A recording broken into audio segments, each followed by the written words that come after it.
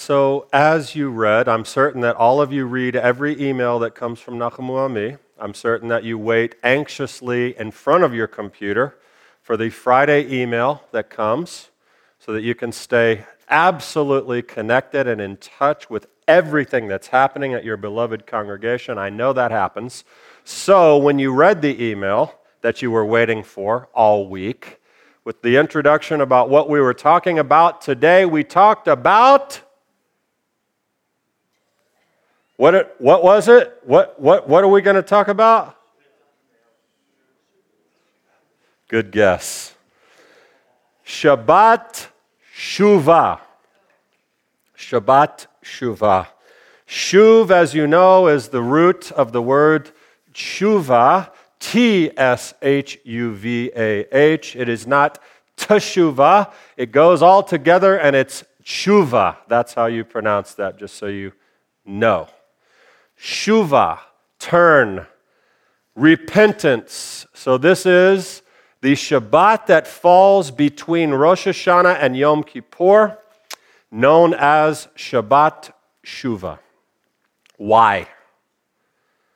Well, because this is a particularly auspicious and climactic time for tshuva, repentance. That's kind of what all these days are about, right? And I know that everyone longs to hear message upon message about tshuva. And so you've been waiting since last year, 364 days ago, or 5, to get here for this. As a matter of fact, Shabbat Shuvah is one of the days where in Israel, particularly among the more religious communities, what the rabbi is going to talk about, he prepares extra time to prepare this message. Sometimes these messages are advertised and promoted because this is a very, very important time for the rabbi to bring you into, if you haven't already gotten there, the spirit of repentance. Which is why I sent that email out. That was the advertising. That everybody got that, right? I'm glad you don't lie. A blank face is better than a lie. But here's my question. This is like stress central for the rabbis around the world. The high holidays are the most stressful time. You're preparing 6 or 7 sermons that fall over a 10-day period. You have services and liturgy and all this different stuff going on. Who in their right mind came up with the idea that this message should be extra long? I don't like that idea. So I'm not going to give you an extra long message. You know why? You don't need one. You don't need one because you understand what Shuvah, what repentance is. It is the word of our Master, Yeshua, who said what as his prominent, really only gospel message. Repent, for the kingdom of heaven has come near. And so I could give you that message on Shabbat Shuvah and just simply repeat what Yeshua said. Repent, for the kingdom has come near. Remember when we're talking about the king is in the field, and we're talking about these days where Moses was on Mount Sinai, and he came down on Yom Kippur, and forgiveness was granted. These are days that are particularly designed by the creator of the universe for you to repent. But I'm going to give you a little bit more than just what Yeshua said, because the sages of Israel, in their wisdom, who have put together the Torah portions and connected the haftarah portions, have done something very, very particularly important for us. And that is, in the haftarah portions for today, which are found in Hosea chapter 14, Joel chapter 2, and Micah chapter 7, the sages of Israel have laid out for you what repentance looks like. And what you need to be prepared to do starting back on Elul 1, but now especially in between the days of Rosh Hashanah and Yom Kippur on Shabbat Shuvah. There is a plan. It's very straightforward. I'm going to give it to you. What you choose to do with it is up to you. Now, there is again, as I said on the Erev Rosh Hashanah, little mini drosh, there's a problem. There's a problem with where we start because this is very difficult for people to connect to, particularly Messianic believers, even more particularly Christians who say, why do I need to repent?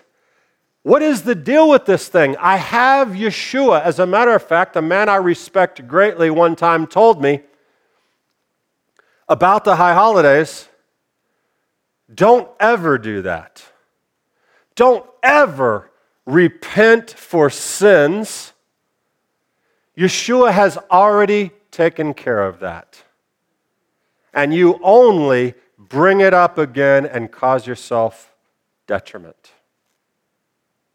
That's a pretty prominent idea about Yom Kippur and the sacrifices and the book of Hebrews and that all this mess has passed away. So there's a little bit of a difficult connection here for a Messianic rabbi to connect believers in Yeshua to the importance of tshuva. As a matter of fact, going a bit further with that idea, when we were at Tashlich last week, and I had my breadcrumbs, and we've talked about that, I was having a conversation with someone who was there, and they were asking me, they told me about something that someone said to them. This person wanted to learn about Tashlich. They wanted to know what it was for, what it was about. And you know what Tashlich is, taking your crumbs or your stones and casting them, which is part of our haftarah today from Micah 7, the caster. But this person said to a member of our congregation, what if you don't have any breadcrumbs? Like, what if I don't need any breadcrumbs? That blows my mind. That blows my mind that a human of flesh and bone who is not Yeshua can believe that they have no need of a tashlich, of a forgiveness. But where does forgiveness start? It starts with confession. And this is a form of confession when we engage in tashlich. And so guess what? That person who asked, I don't have any breadcrumbs, is probably not going to get a lot out of what I'm getting ready to tell you. Because I've got news for them and all of you and me and everybody out there. You all got breadcrumbs. Every one of you. And regardless of Yeshua, for the eternal salvation that is granted to us without question, this matters to you, to Him, and to our Father in heaven. This Shabbat Shuvah and the preparation of your heart. And so we start by looking at this first reading from the book of Joel.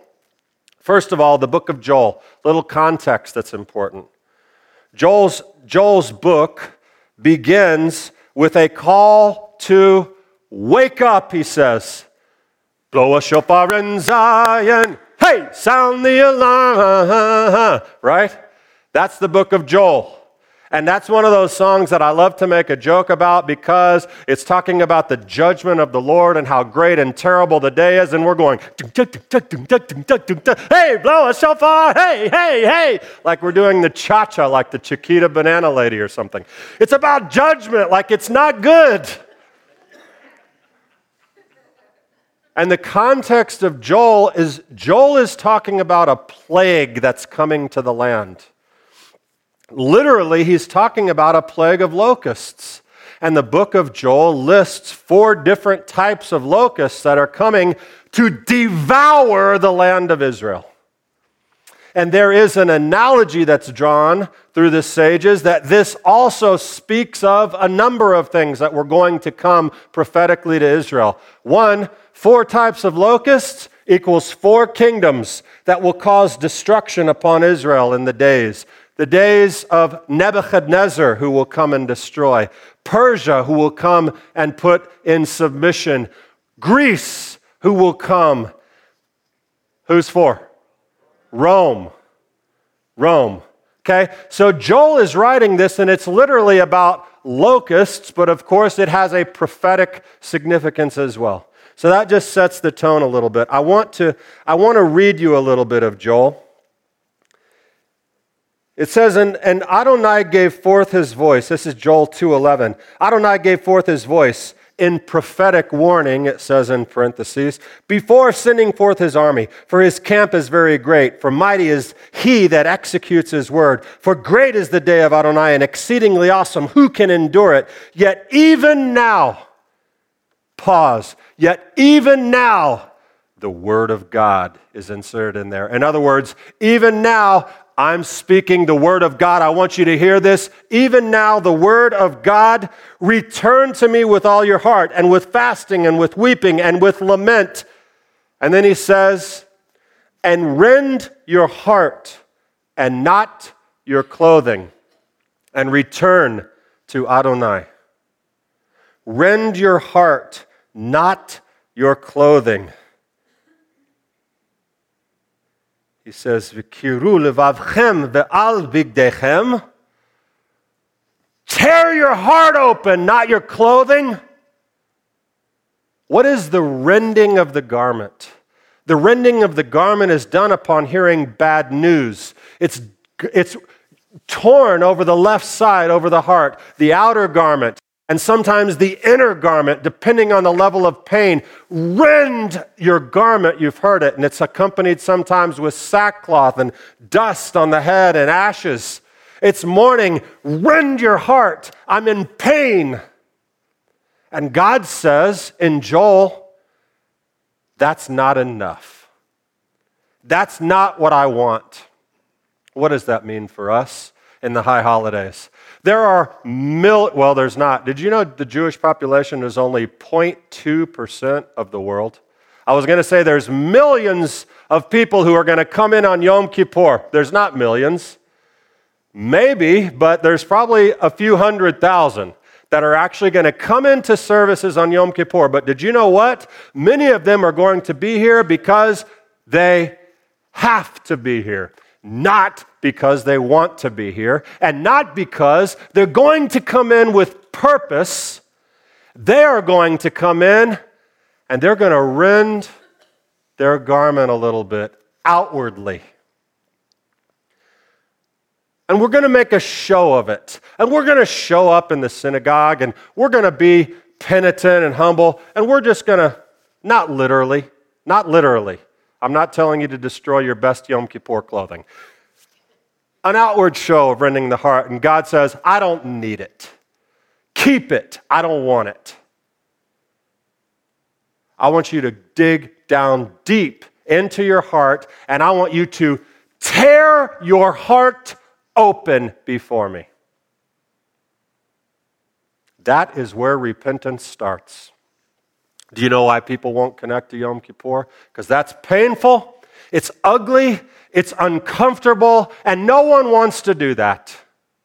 And so we come in and we read some prayers and we sing some liturgy, and we just do it, and all we're doing is thinking about the pizza that's coming at Nilah.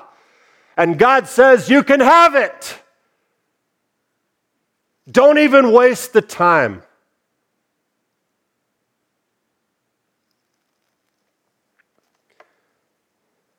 Rend your heart, lo bigdechem, not your clothing.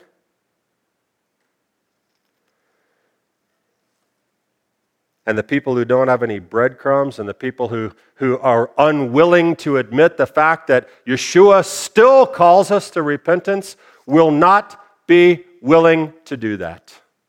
And thus, here is the problem. As I peel away these layers, things are exposed. Now, when you sin, It breaks God's heart.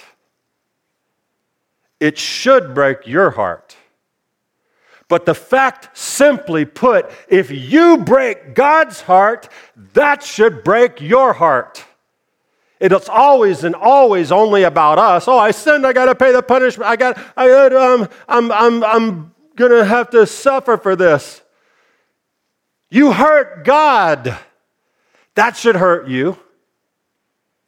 And so then Hosea continues, where Joel, we'll come back to Joel real quick. But it hurts God when you do it, and it hurts you. And so when you peel away the layers, what would you expect except to have that be painful? Who likes to hurt? Who likes to get their heart broken? Who likes to stand before the God of the universe or any other person and confess that they are not such a great person as they look like on the outside? Who likes that? I know I love it. No, I don't.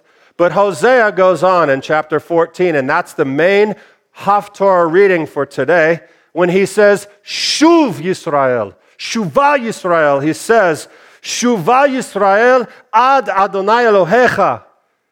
Return, Israel, to Adonai your God, for you have stumbled through your iniquity. And then he says this in in verse 3. Kehu imachem devarim. Kehu imachem devarim. Take with you devarim, words. What does that mean? What does that mean? Return to me, Israel. Return to me, for you've stumbled through your iniquity. Take words with you and return to Adonai. Say to him, forgive every sin and accept goodness, and let our lips substitute for bulls. That phrase right there, the lips substitute for bulls, is the entire basis of the liturgical service that happened after the temple was destroyed. And the sages of Israel came up with this and said, we don't have any bulls. We cannot offer bulls. All we have are our lips. And so they looked to Hosea and said, clearly God will receive our prayers as he received the sacrifices. But starts with Joel. When you come to repent, the first thing you do is you open up yourself. You open up your heart. You confess. The second thing you do is you take words with you. When I hurt Kelly, or I disrespect my parents or hurt one of my children, you know what I love to do to apologize? I love to go up to them and go,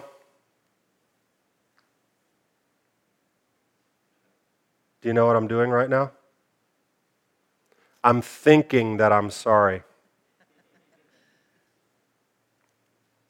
It really works, doesn't it? I hurt you. Sam, I said something bad about you. You know what? It's all better now.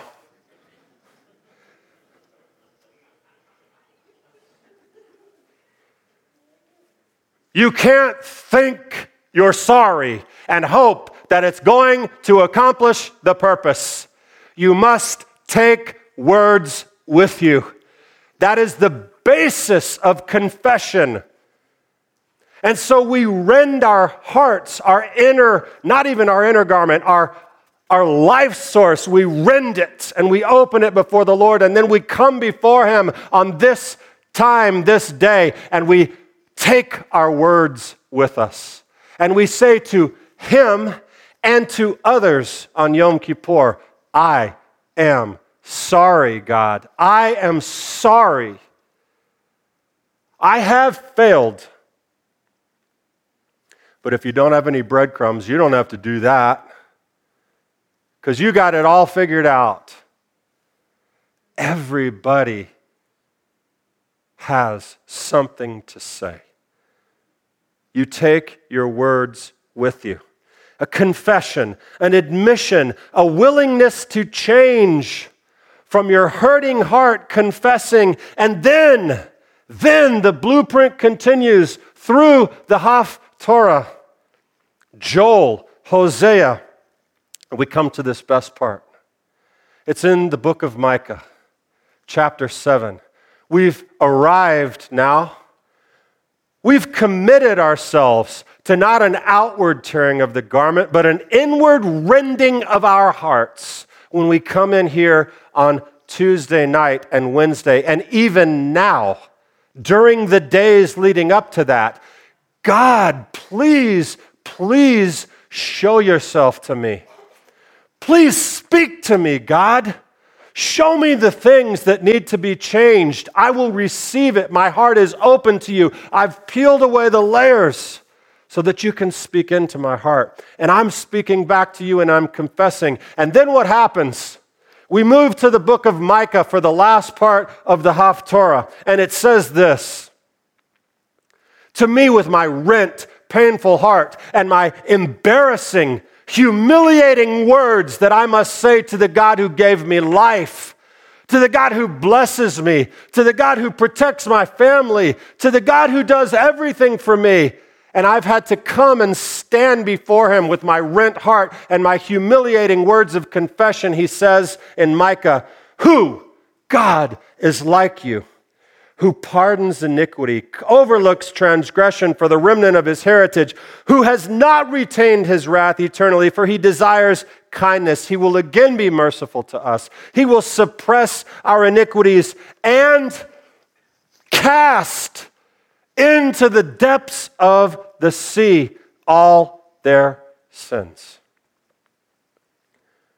If that's not worth the time to you, then don't come. Just stay home. You can rend your garment in your living room while you watch TV. But to me, that's worth it. It's worth it to go through pain, to hear God speak to me, and then to say over me those words. I will cast your iniquities away. And yes, we have Yeshua as our eternal covering. Again, for the third and not the last time, for this room, for me, for the recording, for the whole world. I'm not talking about eternal life. I'm talking about this life.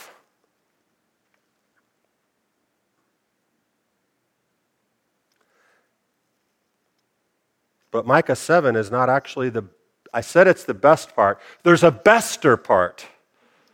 There's a bestest part, which follows right on the heels of this. As we go back into the book of Joel in chapter 2, 14 to 16, he says this.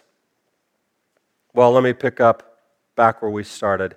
Yet even now, the word of God, return to me with all your heart and with fasting, with weeping and with lament, and rend your heart, not your clothing, and return to Adonai your God, for he is gracious and compassionate, slow to anger and abundant of kindness, and he reconsiders regarding the evil. Whoever knows that he has strayed shall return and reconsider his past, and it shall leave behind it a blessing. That's my favorite part. Do you know that you've sinned? I'm not Jonathan Edwards. This isn't sinners in the hands of an angry God. Do you know that you've sinned, though?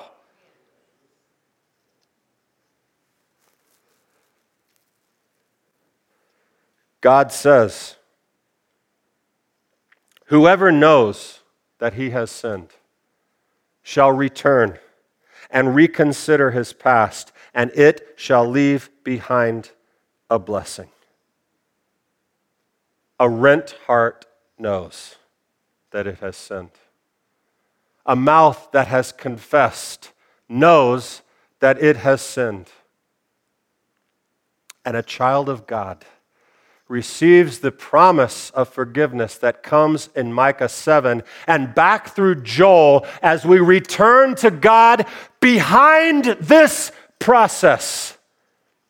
It leaves behind a blessing that will transform your life. What he's saying literally here, Joel literally is saying, he reconsiders, whoever knows that he has strayed shall return and reconsider his past, and it shall leave behind it a blessing, a meal offering, a libation to Adonai your God. What does that mean? I'm not talking about meal offerings. He's talking about the locusts that you can still avert the calamity of these locusts by repenting, and you turn and they'll turn back. And in their wake, even in all of the potential destruction of locusts or your sin, what will be left behind is a blessing, enough to offer up mincha to God, an offering to God. That is the trajectory, my friends. That's what Yom Kippur is. That's what these days are. That's what Shabbat Shuvah is. It is a call that only echoes the sound of the shofar. But you have to hear it. You have to be willing to do some work. You have to be willing to go through some pain. And someone is saying, aren't these the same messages that I heard last year?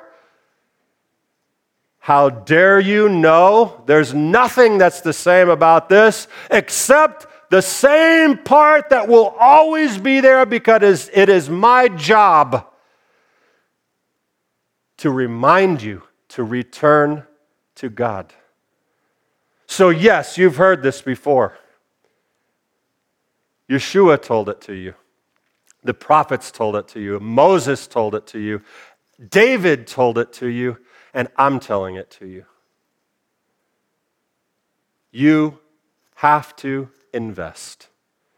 This plan is for everyone who knows and admits that they have breadcrumbs. You make a space, and he will leave behind a blessing, and you will emerge from these days better. I have been forced over the last week. I have never committed myself to the high holidays as much as I have this year. Never. Be honest. There's a confession. I'm sorry. There, I said it. I wasn't even thinking it. I have never committed myself with the same passion and zeal to the prayers, to the preparation, to making sure I heard the shofar, to reading Psalm 27, to doing the things that are part of the Jewish expectation of Yom Kippur. And do you know what's happening? I'm having a jolly good old high holidays. No, I'm not. Everything that happens during the week, I'm being convicted of. If I say something bad about somebody, if I, and yes, I do that. If I say an off-color word, yes, I've done that too. If I judge somebody, if I lose my temper, I'm sensing God saying, that's what I'm talking about. Not in a mean way like that. More like, he doesn't even have to say anything. He just has to communicate. In my spirit, I know. And so I also know that the investment that we make now matters. And that's my hope for all of us. And that's my message. And Joel says this in his line. And this is where I'm going to end. He says in 2:12, yet, even now, the word of God returned to me. Do you know what that means? It means today. Even if not up to this point. The sages tell us that Hashem gave forth his voice before sending forth his army. That is the beginning of Joel 2:11. And that is, they say, the sound of the shofar. That he has given forth his voice. Did you hear it? I don't know if you did or not. It's not mine to know. But what I do know is that Joel says, even now the word of God returned to me. It is not too late to make this matter. There is a great rabbinic sage also, Yeshua being the greatest of rabbinic sages, and I've already quoted him. Repent, for the kingdom of heaven is at hand. There is another one, Rabbi Eliezer, who says, repent one day before your death. That's found in Pirkei Avot 2:10. Repent one day before your death. Asked his disciples, does a man know on which day he will die? Said he to them, so being the case, he should repent today. For perhaps tomorrow he will die. Thus all of his days are passed in a state of repentance. That is us, guys. But these days, and the day that is coming most, this Wednesday, please come with a rent heart, with confession on your lips, with expectation to hear the voice of heaven communicate into you. And an even greater expectation that God's word never, ever, ever lies. And all of this will leave behind for you a blessing. Shabbat Shalom.